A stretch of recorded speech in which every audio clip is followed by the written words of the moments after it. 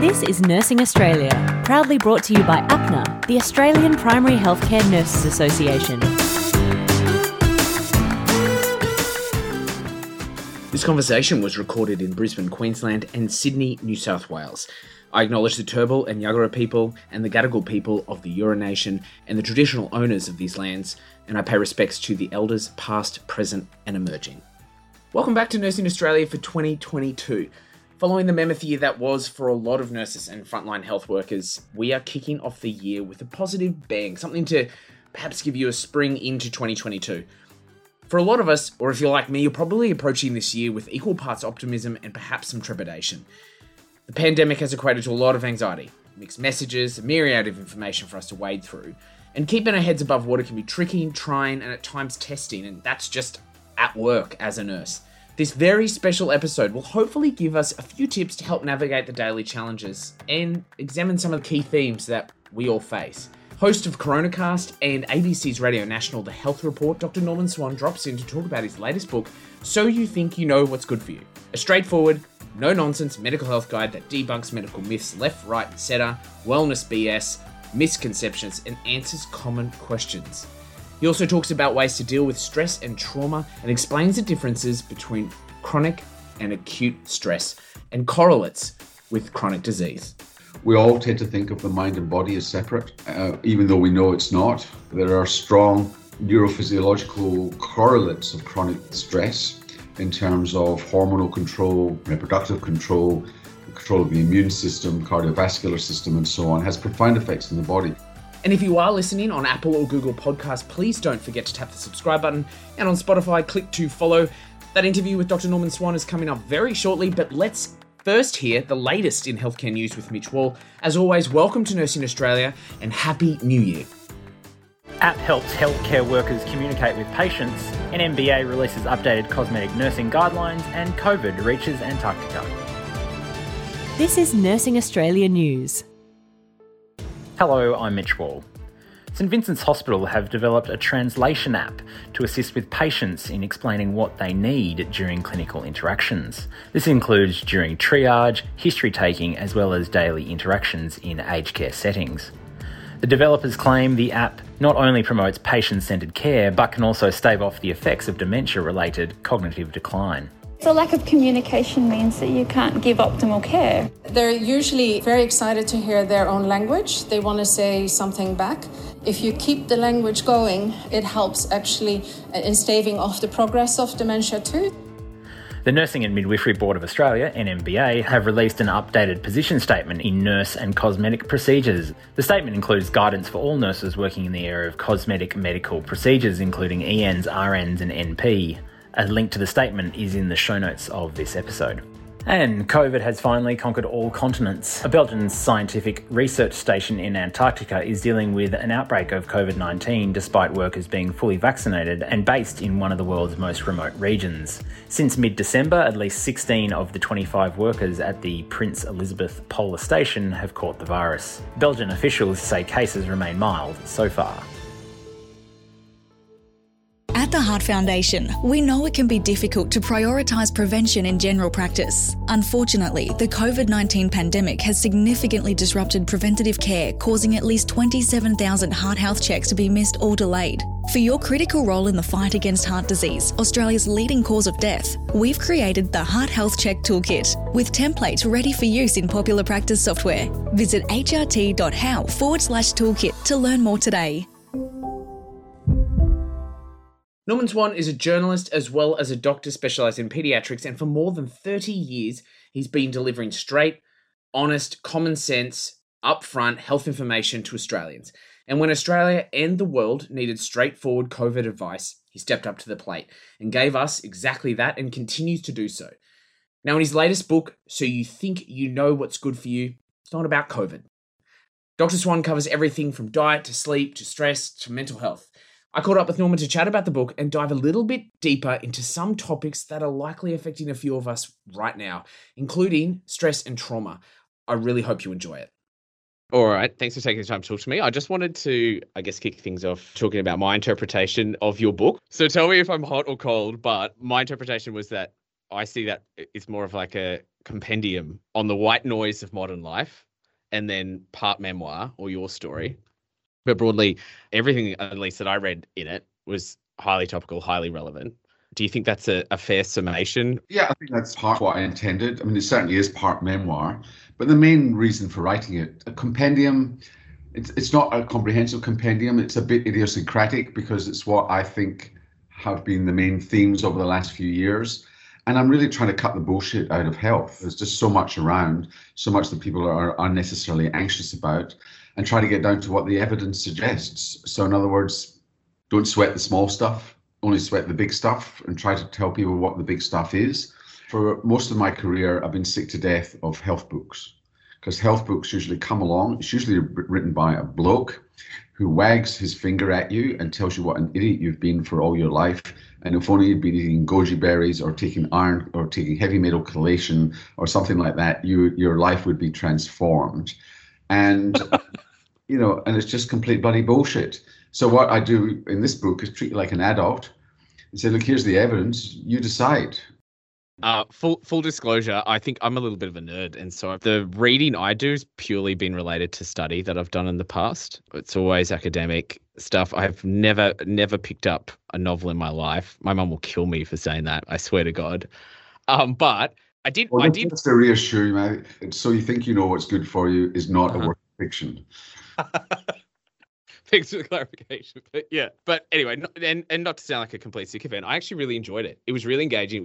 It was really easy. If anything, for me, I've sort of felt, particularly after I read it, a certain level of reassurance. I mean, that's exactly right. I mean, there's a lot of health anxiety out there that I'm trying to quell. That the stuff that you just don't need to be anxious about, and so people are anxious about their sleep, about whether they're drinking enough, should I be on high carb, low carb, high protein, what supplements should I be taking, and in many ways, kind of asking the wrong questions. And it's not their fault. It's just they've been led into that by people with vested interests. I mean, sleep's the biggest one of all, I think. Being that a majority of our listeners are nurses or healthcare professionals more broadly, I want to touch on the topic of stress, or the overuse perhaps of the word stress, but more specifically your definition or your interpretation of chronic stress. Do you mind just explaining what the difference is between acute and chronic stress? Well, I mean, there's acute stress and chronic stress. Acute stress is the sort of thing where you're watching your favorite team on a Saturday afternoon and they're losing, or you have a car accident and you get this sudden surge of fright and flight, versus chronic stress. And chronic stress is best described as loss of locus of control. For those of you who've done psychology, this is where the ability, the feeling that you have in terms of how much latitude I have to make decisions about my life, how oppressed or I feel by external forces which limit my ability to have that latitude in my life. That's a gross oversimplification of locus of control. But if your locus of control is not within you and it's somewhere else, whether that be government, employer, poverty, whatever, a healthy place to be is where the locus of control you feel is within you. I've got that agency. Now, what Michael Marmot has shown and Bruce McEwen at Rockefeller University has shown is that has correlates in terms of hypertension, coronary heart disease, possibly even cancer and diabetes. And it sounds really weird to say that, but in fact, Bruce McEwen has shown that there are strong neurophysiological correlates of chronic stress in terms of hormonal control, reproductive control, control of the immune system, cardiovascular system, and so on, has profound effects in the body. And we shouldn't be surprised by that, but we continue to be surprised by that, even as health professionals. We all tend to think of the mind and body as separate, even though we know it's not. The brain is part of the body. And so that we receive the external environment, it changes the way our brain works, and the brain changes the way our body works. And equally, we might eat something which changes the way our body works, and that affects the way the brain works. And, and that comes to the microbiome and so on. So stuff that a few years ago was considered radically alternative is no longer alternative. It's mainstream science. And I guess I might have my science wrong, so feel free to pick me up. But when you refer to, say, an acute episode of stress, generally the body would release some adrenaline in that moment, and that's your fight or flight response. But then when we talk about chronic stress, the body would then revert to an overproduction of cortisol. Is that accurate? Yes, it is, except that you do produce more sympathetic hormones with chronic stress as well, and yet it's like cortisol, but it's much more widespread than that, and it's a more profound change to how things are controlled. How do you keep stress in check, or how do you advise your colleagues? What are the indicators you see in your colleagues, and are you good at having those conversations? Well, now you're moving into the area of distress, psychological distress, which is a combination of anxiety and depression, which can be the result of chronic stress, amongst other things. That I've learned to recognize chronic stress, and I don't like it when I see it. So if I've got a lousy boss, which of course never happens at all at the ABC, but just imagine if it happened. I cherish that freedom to be able to make my own decisions, and the way I routinely do it is by exercising, and it makes a huge difference to me that I just get that surge, particularly in the morning, and that sets me up for the rest of the day. I've also stopped putting earphones in when I exercise so that I am not constantly taking in information. We actually do get oppressed, I think, in the current environment, where we don't want to waste any time. You're out exercising, so I'm going to listen to that audiobook, I'm going to listen to 14 podcasts, etc., etc. I choose my exercise time for as much as possible to have nothing in my ear, so that it's actually time to do a bit of, it's too fanciful to call it meditation, but it's certainly a bit of mindfulness to the exercise, which tends to clear the head. Something that really resonated with me, you touched on, I believe it was a colleague of yours in the UK who used the term "keep your shit wired shut." Wired tight. Keep your shit wired tight. Sorry. Yes. Sorry.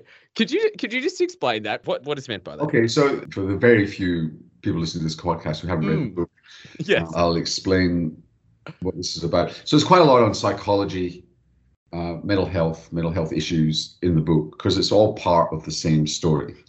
And there's a myth, largely perpetrated by Hollywood, is that if you've got something on your chest, it's good to talk about it. It's almost Freudian, that you've repressed something inside you about some traumatic event, and then the climactic scene of the movie is that you have this catharsis and you talk about it, and then forevermore your life is changed and everything's better.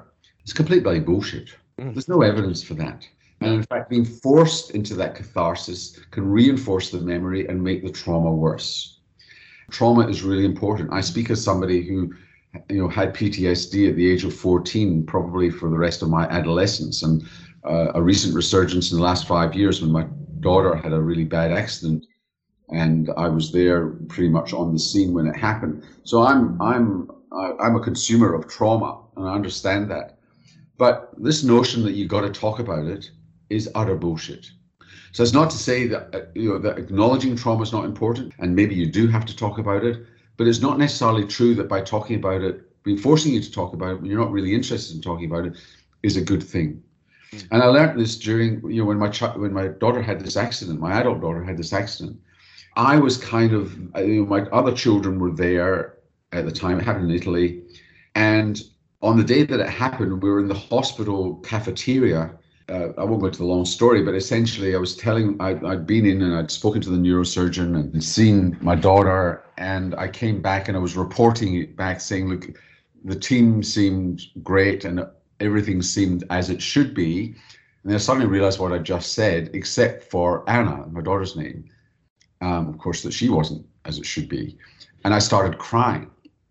And I could see my other daughter's eyes open wide and they filled with tears. And my son's the same.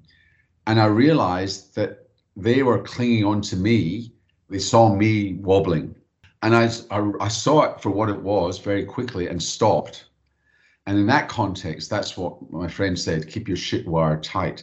Because when you're in a traumatic situation, there's nothing to be gained by forcing a talk. You just keep it together, and you're not doing yourself lasting damage there. So it's a Glaswegian phrase, keep your shit wire tight. When things are going tough, you can let it out later. Mm-hmm. The book seems to cover stress, putting in, putting out, taking in, youth, well-being, wellness, devices, screen time, sex, kids, etc. Since you've released the book, or in retrospect, is there anything that you missed out, you wish you included but you didn't? No, there's not that much I wish I concluded, because I wasn't writing a medical encyclopedia or a home medical encyclopedia, in which case, so I'm writing something that I think is roughly important, and it's the themes that I've picked up along the way, talking to people about health a lot. So my next book will expand on some of the stuff that I haven't really fully covered in this, which was never intended to be part of this book. No, I think I'm happy with what I covered. And so you think you know what's good for you. Mm-hmm. Thank you. I appreciate your time. Are you a nurse working in primary healthcare and looking for the next step in your career? Or do you work in a hospital and curious about moving into a primary healthcare setting like general practice, aged care or school nursing?